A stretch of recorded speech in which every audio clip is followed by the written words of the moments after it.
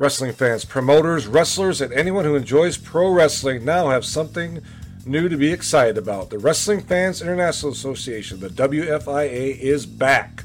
WFIA is an association that exists to promote, grow, and support professional wrestling throughout the world. Membership is free. Your membership includes a free digital bi-monthly publication of the Wrestling Fan News newsletter, association updates, voting privileges, and much more. Please go to thewfia.org, that's THEWFIA.org, and become a member today. Did you ever wonder what could have been with the AWA had things gone differently? Had their fortunes gone differently?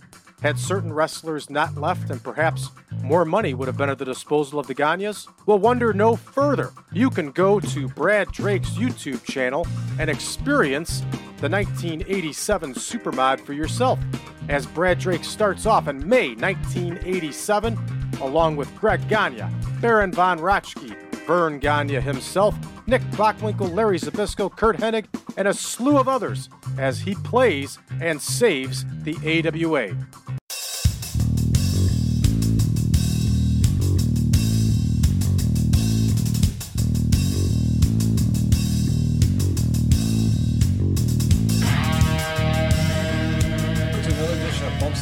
Talking Wrestling. I'm Brian Ferguson. My guest today, the true legend of pro wrestling historians from the great state of Minnesota, the man himself, Mr. George Schire. George, thank you for coming back on today.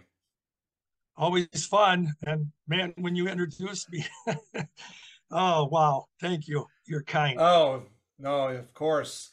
So today, George, I want to talk to you about in my mind, because I grew up with it, one of the greatest promotions to me, and I'm sure for you as well, in history, and that was the American Wrestling Association, the AWA, specifically the era when it really started, the 1960s.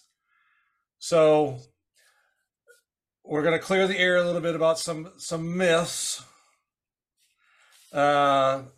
Please don't make me do it again.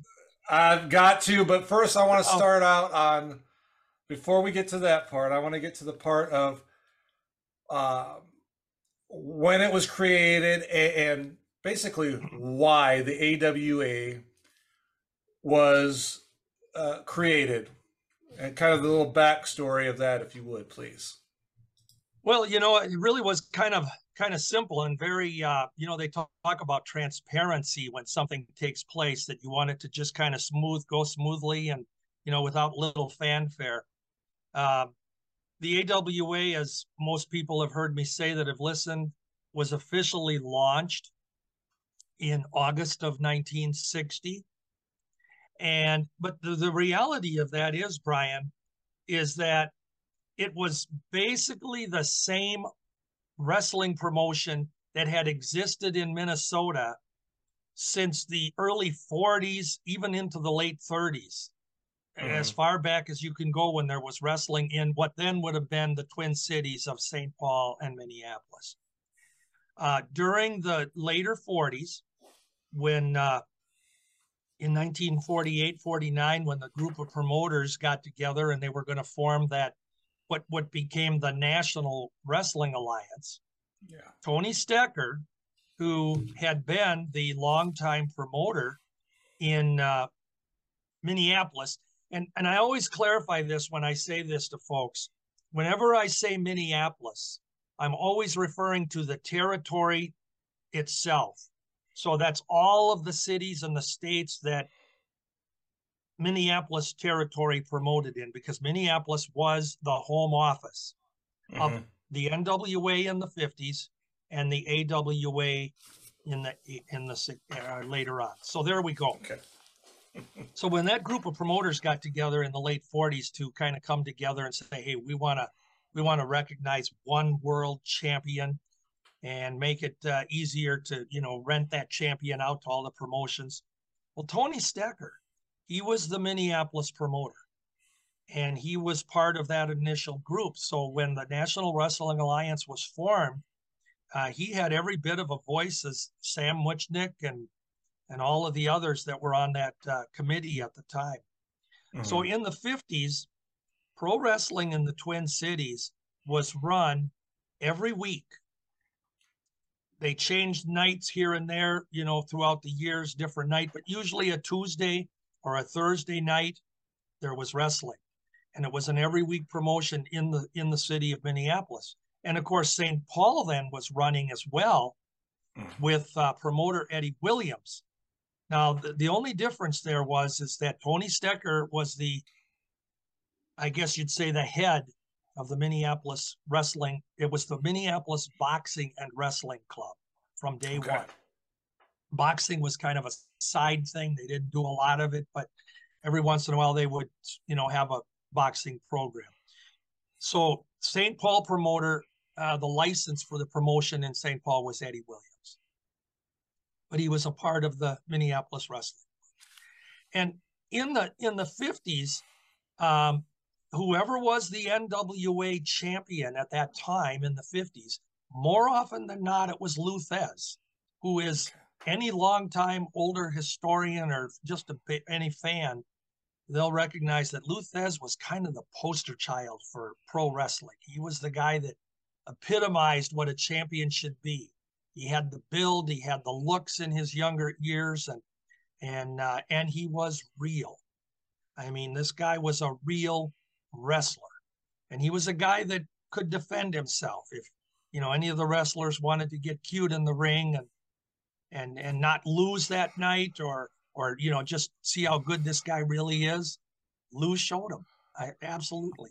So he was the guy that would come in more often than not. On the way it worked in the 50s was the traveling NWA champion would be going to all of the bigger territories once or twice, sometimes 3 times a year, because they could have a match, and then if they needed a rematch, something happened that the challenger didn't get a fair shake or whatever the deal was. And so Lou would come in, and Minneapolis fans then, with Tony Stecker. And by the way, just so fans know, Tony Stecker was the brother of legendary wrestler Joe Stecker, who had been recognized as a world champion wrestler himself back in the 30s. So he was in Lou Thesz's early era. And so Joe had that lineage to the Minneapolis Wrestling Club as well. So Tony would bring in the NWA champion. And the way the Minneapolis Wrestling Club was worked is, like it was all along, we had at times kind of that mainstay wrestler, 2 or 3 of them that kind of worked the territory on a regular basis. We were very fortunate in the 50s because Vern Gagne, who graduated from the University of Minnesota, excelled in football and wrestling, and got into the pro ranks in 1949. And he would come home, what we'd call home, to Minneapolis, once or twice or 3 times a year, and he would be the hot dog on the cards. And the whole thing is that he always was challenging for the world title. And that was Lou Thesz more often than not. We could talk about a couple of the little interim champions along the way, but it's not really important to the conversation. Mm-hmm. So Vern and Lou had this ongoing rivalry. And as time goes on, the story goes that Lou is dodging him, avoiding him. Is he afraid of him? And of course, some of it's politics behind the scenes, but a lot of it's also very true. Lou didn't want to wrestle Vern, and they admitted that. Vern always wanted to wrestle Lou, and their matches, through the years, boy, I tell you what, they had, I've got it listed down. They had about 8 matches that they wrestled together against. And Lou definitely got the nod more often than not because he was the champion. But they were great matches. Yeah. And so that was the whole storyline. We had guys like Hardboiled Haggerty, who was a semi-regular in the 50s. and guys like Killer Kowalski and Kinji Shibuya, Luthez, as we mentioned. We had Bearcat Wright come through, and we just had a large group of wrestlers. You know, it was the 50s was the era of the Lasowski brothers. In the end of the 50s, we had Reggie Lasowski and Art Nielsen. We had the Brunetti brothers, Joe and Guy. One of my favorite introductions is always, and I love telling this because I just tickle when I remember it. Marty O'Neill used to come into the center of the ring, and he would say to the audience, he'd say, "Fans in this corner," and I can't do Marty O'Neill, so I'm not trying to, but he'd say, "In this corner from Salt Lake City, Utah, at a combined weight of 458 pounds, they're a good Joe and a great guy, the Brunetti brothers." A good Joe and a great guy. And so they were very popular baby faces. And we just had just an excellent territory. Well, the bottom line is we get to about 1954, Tony Stecker passes away.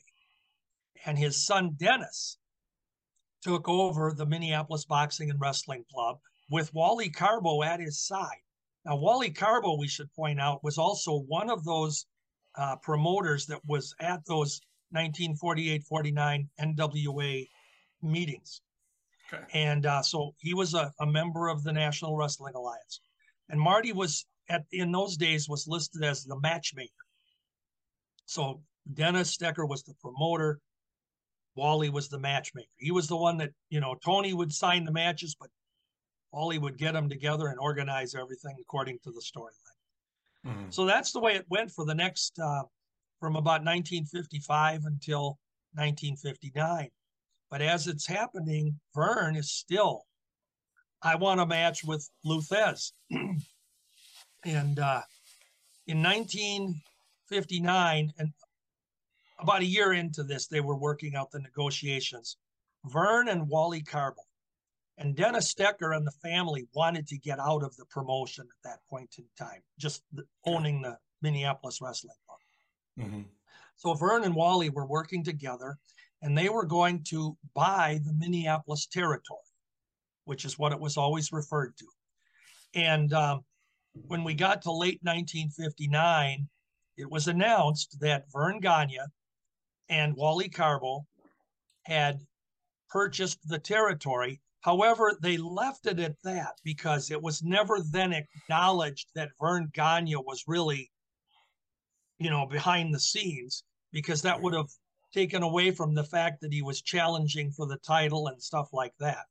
Mm-hmm. But bottom line was Wally Carbo became the promoter in 1959, taking the place of Stecker. And so Wally is now the promoter in Minneapolis. And we still have Eddie Williams in St. Paul. And Eddie he had the license in St. Paul, but as far as the actual ownership of the wrestling office, he had nothing. He was the promoter of license, okay? So in essence, when he's listed as running St. Paul cards, he was still working with Wally Carbo, Vern Gagne, and putting cards together in St. Paul.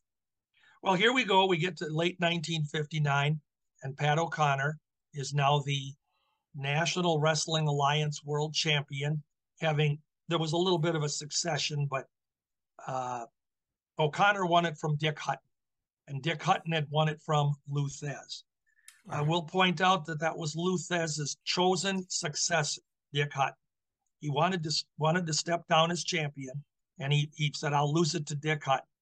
Well, the problem with Dick was, as great an amateur wrestler and as great a worker as he was about as charismatic as watching your grass grow. And that's not being insulting. It's just that the guy did not have that it factor to bring people in. Yeah. And as the world champion, you know, you got to have a guy who can really draw the people. And you got to remember too that the formula for the NWA champion was always that whatever city he went into, he had to either play the heel or the baby, depending on who the challenger was, because he wasn't a regular in the territory. He was the world champion. And when he was coming to town, if he was facing the baby face, well, Luthez was going to be the subtle heel. And if he was going to be facing a heel, then of course he'd be the all-time great charismatic Lou Thesz. So Dick Hutton didn't have that. Pat O'Connor then was given the title from Dick about 2 years in to Dick's run, which was a little bit earlier for the NWA formula because they like to do about 3 years with their champ. Mm-hmm. But O'Connor got it, and O'Connor was a whirlwind in his young days. If fans could have seen him, holy cow, he technically was kind of a high flyer, had one of the greatest drop kicks in the world, where he would go up and get the guy on the chin, and Pat would be straight out, his head over here, his feet here, and right in the chin of the opponent. And I mean, there's a picture on one of the Wrestling Review magazines where he's on the cover, where he's delivering the drop kick to, I believe it's Killer Kowalski on the cover. And it's a magnificent. I'll even send it to you when we're done here. I'll show it to you. But that was the deal with O'Connor. He was very charismatic. He was actually had some of his early training for the business by Vern Gagne. Oh, wow. Way back in the early 50s. He came over here from New Zealand. He was a legit New Zealander. And he got some of his early training here in the States from Joe Pazendak, who was one of Vern Gagne's original trainers. And of course, Vern himself. Well, anyway, so now we're going into 1960, and Vern and Wally buy the Minneapolis territory. Do you ever wonder what would happen if you give a dad a podcast? I'm what you call a nerdy fan. I nerd out at this stuff hardcore. You'll hear me talk about anime on here. You'll hear me talk about Power Rangers. You'll hear me talk about wrestling on here. Okay. I had an axe handle with a Twisted Tea on it. It was right after that Twisted Tea video went viral. And man, they went out and grabbed it and smacked a dude in the head with it. It was so... That's great. I'd like to think of this podcast as a nostalgia moment for me. It's a show where I can talk about whatever I want. I'm a human and animal chiropractor. There was a picture of me. It looked like I was on the side of a ramen box over in China. But So I took my kids with me to Comic-Con. I thought that was really cool. I don't know if my wife should listen to this podcast. We'll cut that part out. You hope. Be like, and then Robert said this. If You Give a Dad a Podcast. Available now on all podcasting platforms.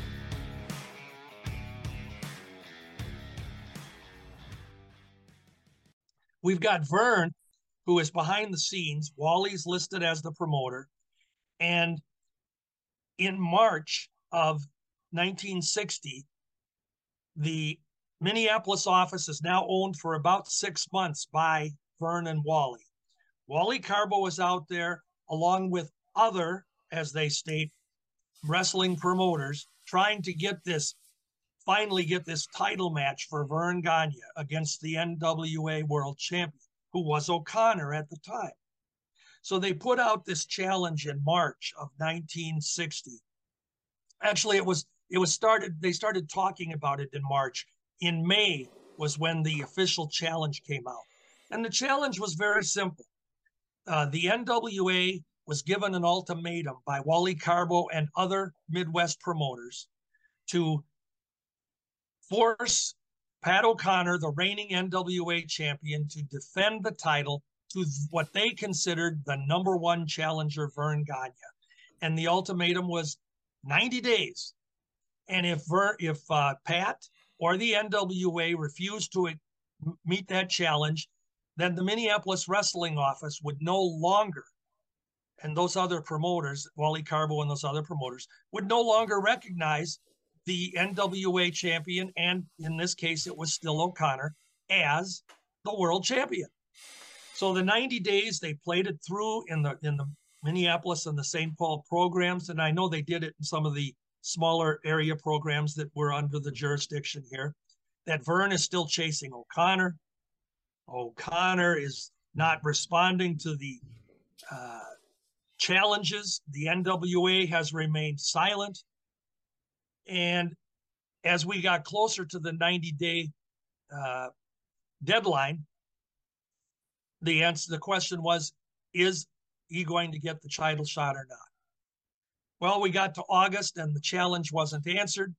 And by August 16th, it is announced that because the NWA did not respond and their NWA champion, Pat O'Connor, did not answer the challenge, that Minneapolis Wrestling Club is now recognizing Vern Gagne as the first American wrestling.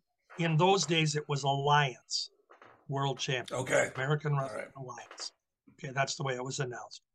Now, I just want folks to know that there was never any intent for Pat O'Connor to defend the title to Vern Gagne, nor was the NWA in reality dodging the challenge, because the challenge was for storyline purposes. What had happened behind the scenes, and I'll say this in the simplicity form, is that because the NWA at the time was under, it was like a federal investigation by the U.S. Justice Department for being a monopoly, that they were monopolizing pro wrestling with their holding of the champion. And what the NWA decided to do was they would give up a few of their cities, and therefore they wouldn't be a monopoly. Well, one of those major territories was Minneapolis, who became the American Wrestling Alliance, and therefore they couldn't claim to be the only champion, and they kind of dodged the bullet with the Justice Department. Leads you to believe why we don't have that today with someplace out in New York, who I think is a monopoly. But anyway, we don't want to go there. So Vern Gagne was the first, and it was recognized. And I do have the programs listing this, that congratulations to Vern. He's now the American Wrestling Alliance world champion. And Pat O'Connor and the NWA was basically never mentioned again. Ironically, a couple years later, after Pat lost the title, the NWA title, he did come through Minneapolis and work. And they would do a storyline, would Vern consider giving him a title match? Because when Pat was world champion, they never mentioned in those days NWA or AWA in the programs. It was, would Vern accept a challenge from Pat, because Pat avoided him when he was world champion. So I think sometimes when people kind of do the history, Brian, I think that's when they get confused, because we know there are websites out there that say that Pat O'Connor was the first AWA world champion. And it, that just isn't true based on what I have in the programs and books. Yeah. Yeah, definitely. So there it is. That's how it started. And so I just want to make clarification, George. Pat O'Connor was not the first AWA World Heavyweight Champion. That I want that clarified right here and now on this program. Well, and it's funny you say it that way, because I tease my wife all the time. I say, if I ever get Alzheimer's, you'll know I officially have it if I cannot say that Pat O'Connor was not the first AWA World Champion. So There you go. So right. Vern and Wally started the AWA. And what happened in that initial transfer was there were a few guys that were more NWA wrestlers at the time that suddenly didn't appear in Minneapolis or its surrounding promotion, cities they promoted in. We had a guy here by the name of Frank Townsend, who was just an excellent baby face, good looking, tall kid, one of the lady heartthrobs, as they'd advertise him as, and good worker. And he was a crooner. He could sing. So he was the singing wrestler. But when he was very popular here in 1959, he had a lot of main events. Vern teamed with him. But when Vern took over, Vern and Wally, Frank was gone. No fanfare. He just was gone. And he never wrestled here again. Well, I take that back. He did appear for a couple of appearances like in 1963, but they were just like one-shot deals. So he was basically gone.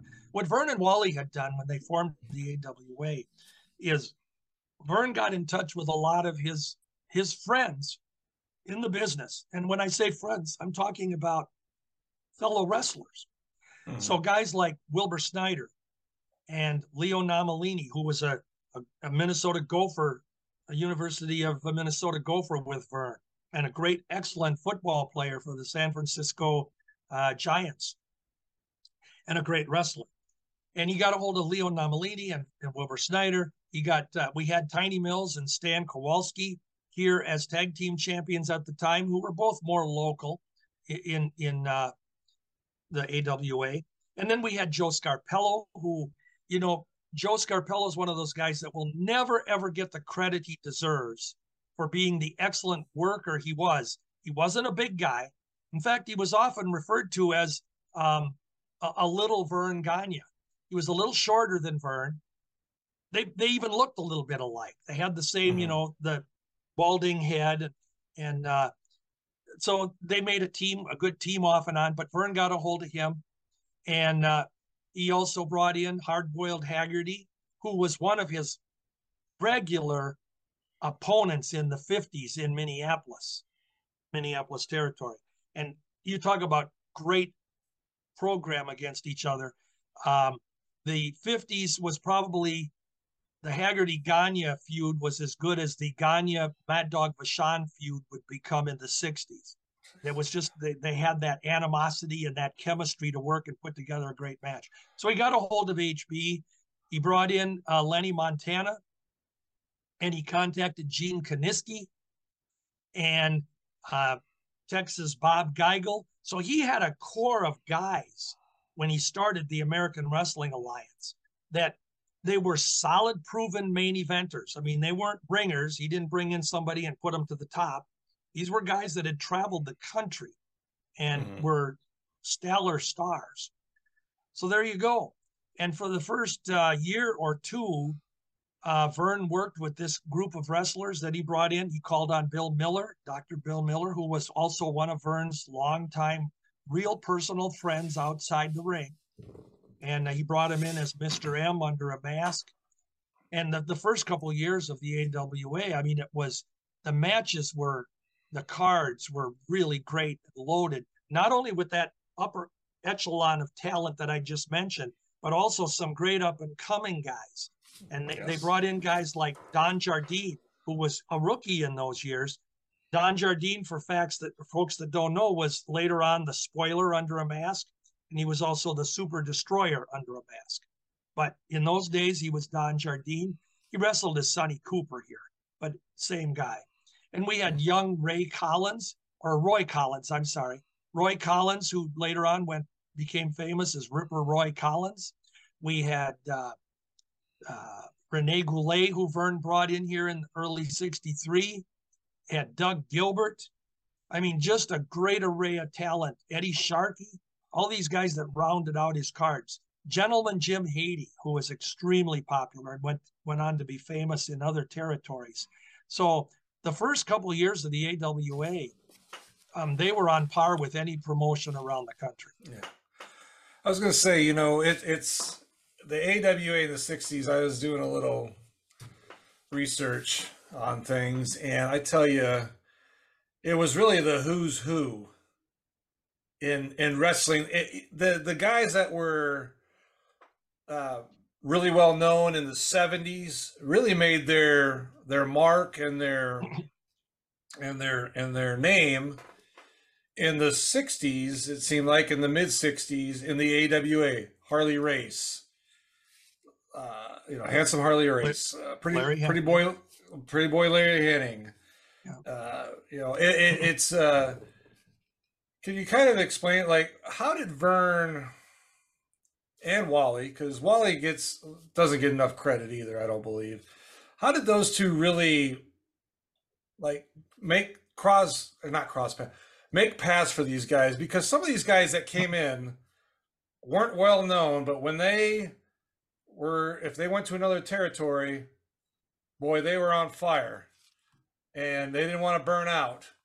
So what was that formula? Do you know what their formula was for that?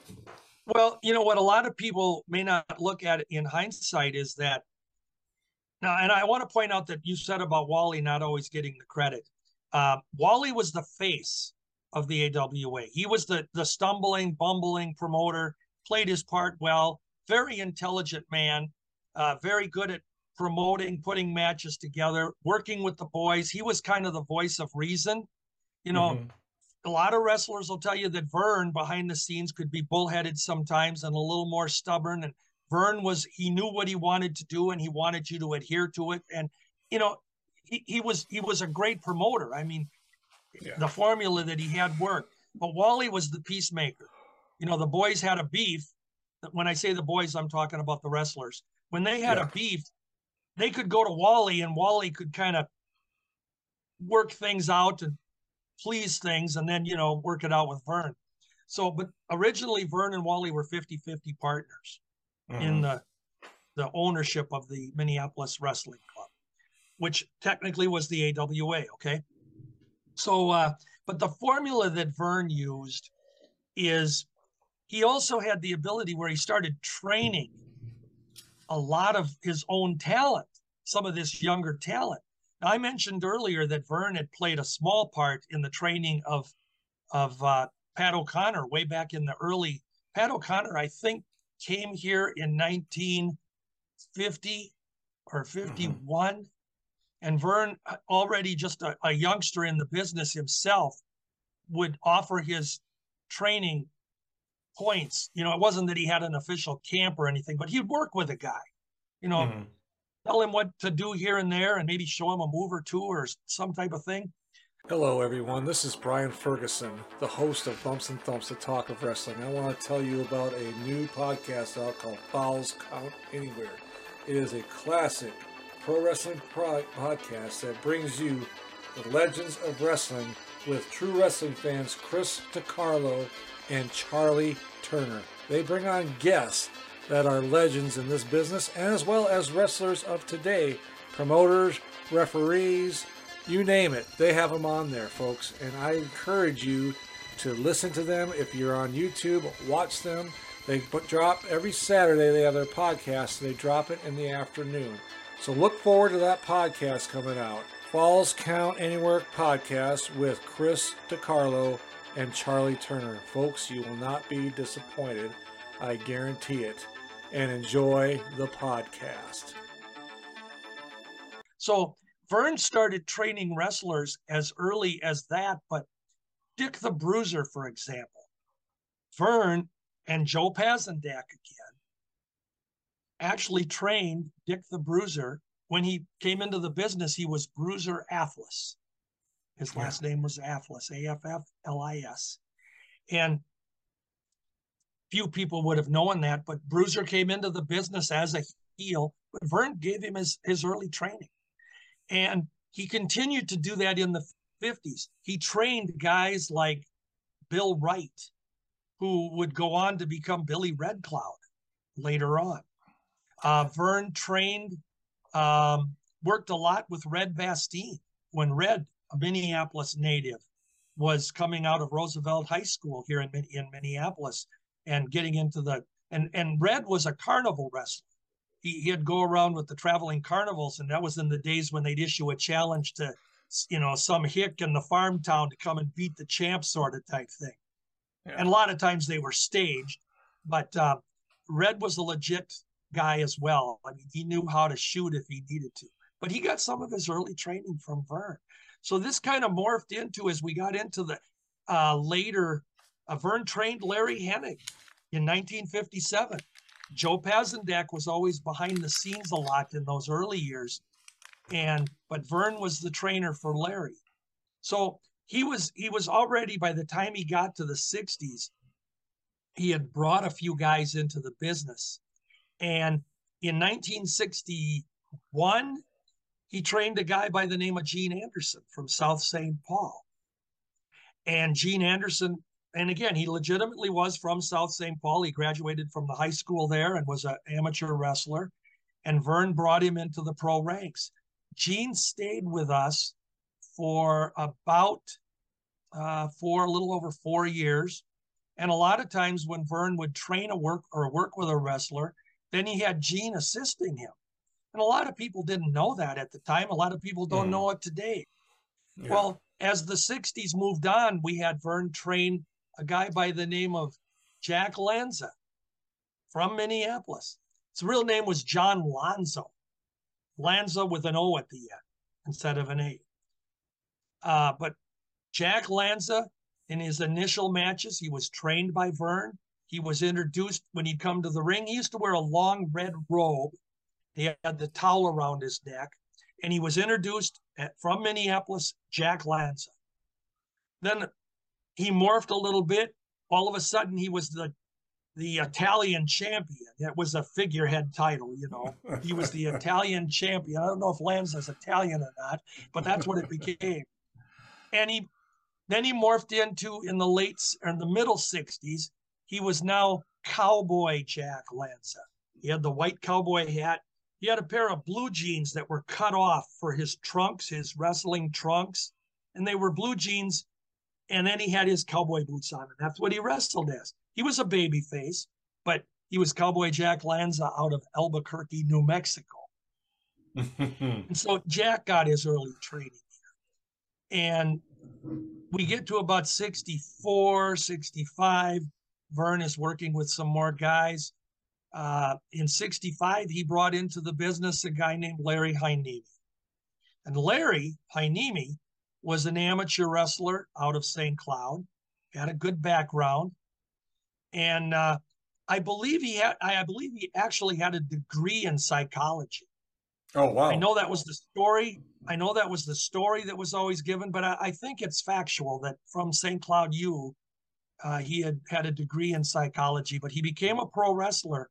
He went to Vern, and Gene Anderson assisted in helping Larry Heineme get into the business. So for about 9 months to a year after Heineme made his pro debut in 65, more often than not, one of his opponents on a regular basis was Gene Anderson. And the idea is that he was getting more training in every one of those matches. And of course, any other wrestler that worked with Larry Heineme, the same thing. In those days, the wrestlers, the rookies in any territory, they would be working with the talent in the territory and adding to or subtracting from their own repertoire to make who they were, build their character, their type of style. Well, we all know that in 1966, late 66, Gene Anderson had an offer to go to some southern rings to wrestle, and he took Larry Heineme with him. And Larry Heineme became brother Lars Anderson to Gene. And that was the formation, folks, of the Minnesota Wrecking Crew, the Anderson brothers. But there you had a guy that was trained by Vern, who for about the first 9 months or so of his career worked a lot. He had matches against Larry Hennig and Harley Race. Larry Heineme did. He was a babyface. He teamed with Mighty Igor in a title match against them at one point. So Vern was using him and giving him the proper training. But Vern always had that base where he would bring talent in. He trained in 1966. We know that he trained Jim Raschke from Omaha, Nebraska. Mm-hmm. And Jim Raschke morphed into Baron von Raschke, the hated German. Later in his career, at the end, he was, of course, popular. But that was the key to Vern's success, is that he would hold these training camps. And sometimes he'd have 2, 3, 4 guys that would come out. There were times when he'd have 9 or 10, 12 guys come out to, I'm going to be a wrestler. You know, they think this is going to be, you know, easy potatoes. Well, guess what? Yeah. They get through about a week of it, and those guys are sent home with their tails between their legs because Vern was rough on them. Yeah. You know, Vern never opened up about the business. He never told them that it was a work. He wanted them to know how to fall. He wanted them to know the holds. He wanted them to know how to work the ropes and, you know, deliver the drop kicks or whatever it was. Vern wanted them to be ready for the ring. In 1967, he trained another guy named Al Rogowski, who was from Minneapolis territory here, one of the suburbs. And when he debuted, he was dubbed Rock Rogowski. And he was billed in the initial settings as possibly being a relation to the Crusher and the Bruiser, because he had kind of the same look at the time. He had the crew cut, the blonde crew cut. He was built a little bit along Crusher Bruiser build. Was never, never confirmed, but it was rumored that he was possibly related to them. And that built to his acceptance into the business. And about a year into his work here, a year and a half in the Minneapolis territory, Rock went to the Southern Rings, and he hooked up with Gene Anderson and Lars Anderson, and they dubbed him Ole Anderson, Brother Ole. Okay, so Ole was then gone, and at that time, about a short time later, then Lars Anderson came home. He wanted to come back to Minneapolis and work. And he came in as Luscious Lars Anderson. And they told the story that he had changed. He was no longer wanted to be associated with the Heinemi name. But they never brought Gene Anderson back in. Gene never came back home. There was no rivalry or no rift or anything between Vern and Gene. It was simply that Gene found a home in the South and was making a lucrative living. And with the Anderson brothers dynasty, it worked. So that's how that went. Wow. A lot of information there to the AWA to me, it's unfortunately, in my opinion, doesn't get the credit that it deserves. And I know the WWE put out a DVD about 18 years ago on it and stuff, but it's just that building blocks that Vern getting those, and Wally getting all these superstars, making them into superstars, and the grind of that. So I want to talk about that, George, too. The grind of the business back then. You had to drive a lot of places from one city to another. What, in your opinion, if you had to drive from Minneapolis to I don't know, let's just say Montreal or something, the grind of that, can you talk about that a little bit? Brian, the thing that back in the 60s, even into the 70s, air travel wasn't as easy access and as common as that is today if you're going to cover larger territories. But you have to remember, in the territory days, most of the territories outside, you use that, remember, we had 25, give or take, different territories around the United States in the 60s and 70s.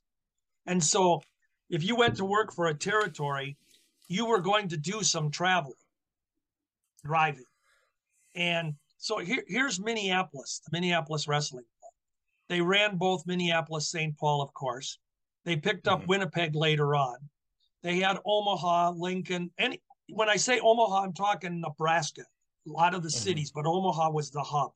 So Omaha, we had the Dakotas.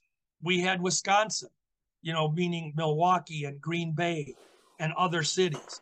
We had Chicago, other cities around there, Rockford, and we had Iowa with Des Moines and Davenport. The circuit was big, and then Denver was added. And when you talk about the driving, Denver was one of the places which was, they would fly from Minneapolis to Denver. But when they were going to go to Minneapolis to Omaha, they drove. When they went from Minneapolis to Iowa, whether it be Davenport or Des Moines, Waterloo, they worked in. Sometimes they worked alongside the Kansas City territory, Central States, with some of those cards.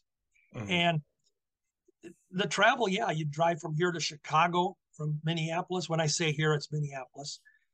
The guys, I remember Nick Bockwinkel. I think he described it best when he said to me one time, he said, and some people have heard me tell this, but this is a fun story too. He said, and this story came about one time when he was in my wrestling room and he was looking at programs, and he made the comment, he says, I never saved any of this stuff. He said, wrestling was a job. I got up in the morning and I was going to go to work, just like, I got up and I went to work at the bank in my days of working. And so he says, we never saved any of this stuff. He said, we went from town to town, and here was his analogy. We'd drive 2 or 3, 4, 5, 6 hours, 300, 600 miles to get to a town. We'd wrestle. We hoped we got paid, because you had shyster promoters, the house wasn't great, or I can't give you what I promised you. And, the stories are all over. But he says, we hoped we got paid. Then we'd get done with our match. We'd go to the store, grab some bread, bologna sandwiches, and a case of beer, and go back to the hotel. We'd get up the next morning, hop in the car, and we'd drive another 500, 600 miles to the town the next night and do the same thing all over. He said, that's the way that the business was.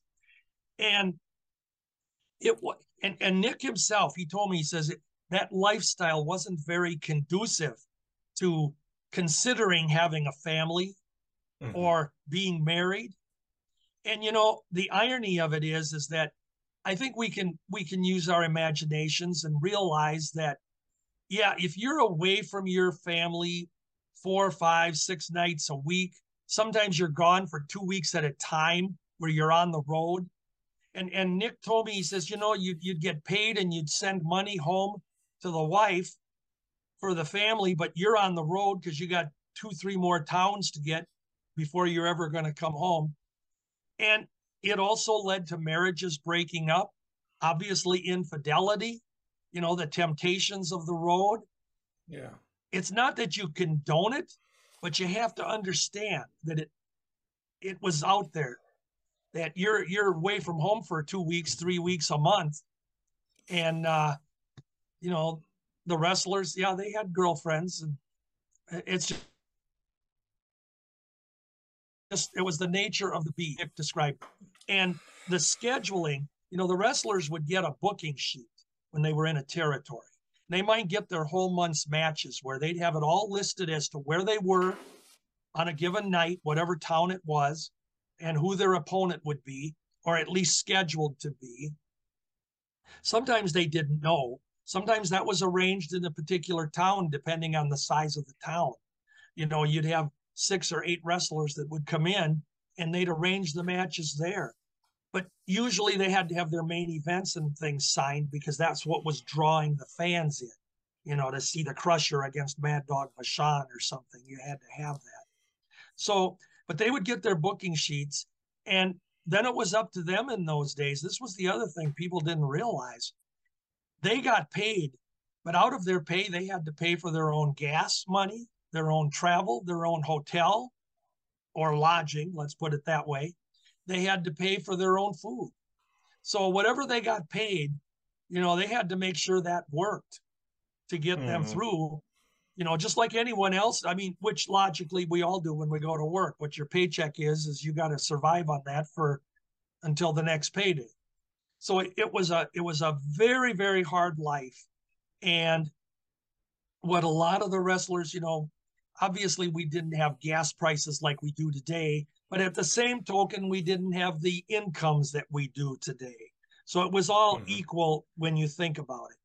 But the guys would, 3, 4 of them would band together, get in a car. As Jimmy Brunzell said to me, or he says it in his book too, he says, we'd all hop into a big Oldsmobile 98 and we'd, split the gas and head to Town X for the next card, But that's the way it was. It was a very rigorous schedule. And at times it was lonely. Nick told me one time, Bachwinkle, he said, when you're away from your family all that time, he says, the boys you're traveling with and working with, you do get very close. You do form good camaraderie between you, and you depend on that guy. And that guy might be your opponent in all these cities, that you're going to. But you're good friends.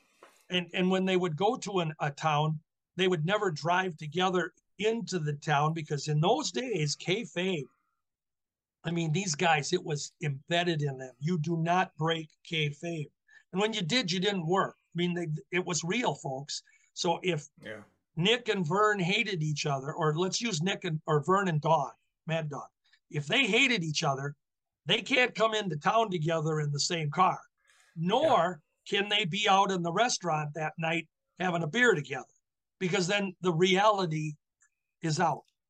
Yeah. And I remember one time I had ridden with Marty O'Neill to a spot show down in Redwood Falls, Minnesota. And that's a smaller town. They had a spot show.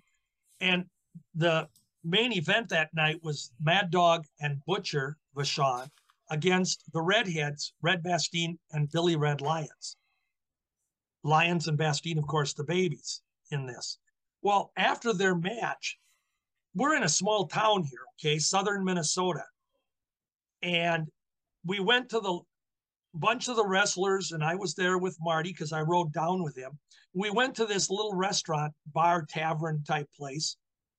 And the good guys on the card were over here in the restaurant, and the bad guys were way over here on the other side.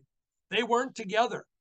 And if they happened to walk past one another, they would either give them a dirty look or but there was no camaraderie between them. And yet Mad Dog and Red Bastien, they were the best of buds. Wow. So it had to be tough on these guys, because a lot of times they would park the car 4, 5, 6, 10 blocks away from the little arena or the gymnasium they were going to be at. And they wouldn't come into the arena together. They'd come in opposite doors. The perception was always there were 2 locker rooms, one for the bad guys, one for the good guys. Yeah. In many cases, it was just one long dressing room that had 2 doors from each side. But you don't see that from outside. Right. Yeah. But it was a very different business. And you had to have that perception of reality. And then the other thing that Vern and most promoters always told their wrestlers was that if you get into a fight outside the ring, or outside the ring, you're at a bar, you're at a restaurant, or whatever happens, if you get into a confrontation, you better win. I mean, that's the bottom line. You get into a bar and some, guy that's had too many barley pops gets in your face. You better make sure you take him out before he takes you out, because if you don't, you're done. You're not wrestling here anymore, because you had to be tough. And so it was a fun business. So I don't know if I answered your question, but that's kind of the role. No, that's kind of the role. And then the other thing I'll add before I let you take a breath here, or add something.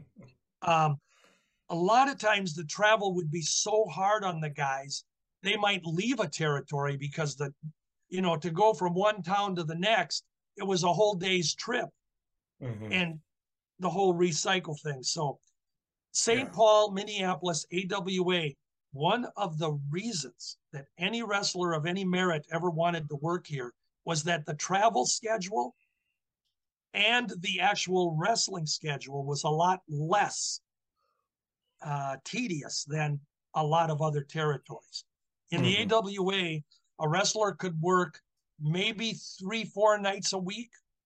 So you'd have, you might not have 3 nights in a row off, but you'd work 3 or 4 nights. You'd have time to maybe be at home with your family. And the thing too, when most of the wrestlers that came into Minneapolis to work for a period of time, generally they rented a house or an apartment or something in Minneapolis or a surrounding suburb and lived here while they were in the territory. Dick Beyer, Dr. X here, he lived in Bloomington with his family when he was here, he was in an apartment, and he lived here. So that's how it went. And then when it was time to move on, they'd go to another territory. Yeah. Yeah, I've heard the travel or the schedule is a lot better than most territories, and the pay. Vern Oh my was very gosh. good at paying. Yeah, and that's something that we really need to make a home run here. Vern Gagne in the 60s, the 70s, and even the very early 80s, you would be hard pressed to find a wrestler that said Vern was not a good pay man. Mhm. It was always when Vern told you what you were going to make, and these guys knew what they were going to make in a territory if it was lucrative for them to be here. They knew what their monthly or annual salary was going to be, within a close proximity of what it was. But they will tell you that Vern was a good pay man. And there were a lot of other promoters that were given that credit. Guys like Don Owen in Portland and Paul Bosch in Houston. Good pay guys. They kept their word. So Vern, the paydays were good. They wanted to be here for the paydays. They wanted to be here because of that lesser schedule. And again, I refer back to Nick. Nick said that one of the things about working in Minneapolis was that he actually only wrestled about 6 months out of the year. I mean, he wrestled year round, but with the time off that he had, he says, I worked about 6 months out of the year. And, in the 70s, Nick was making $150,000, $200,000 a year. Now, again, that's good money today. I don't care what anybody says.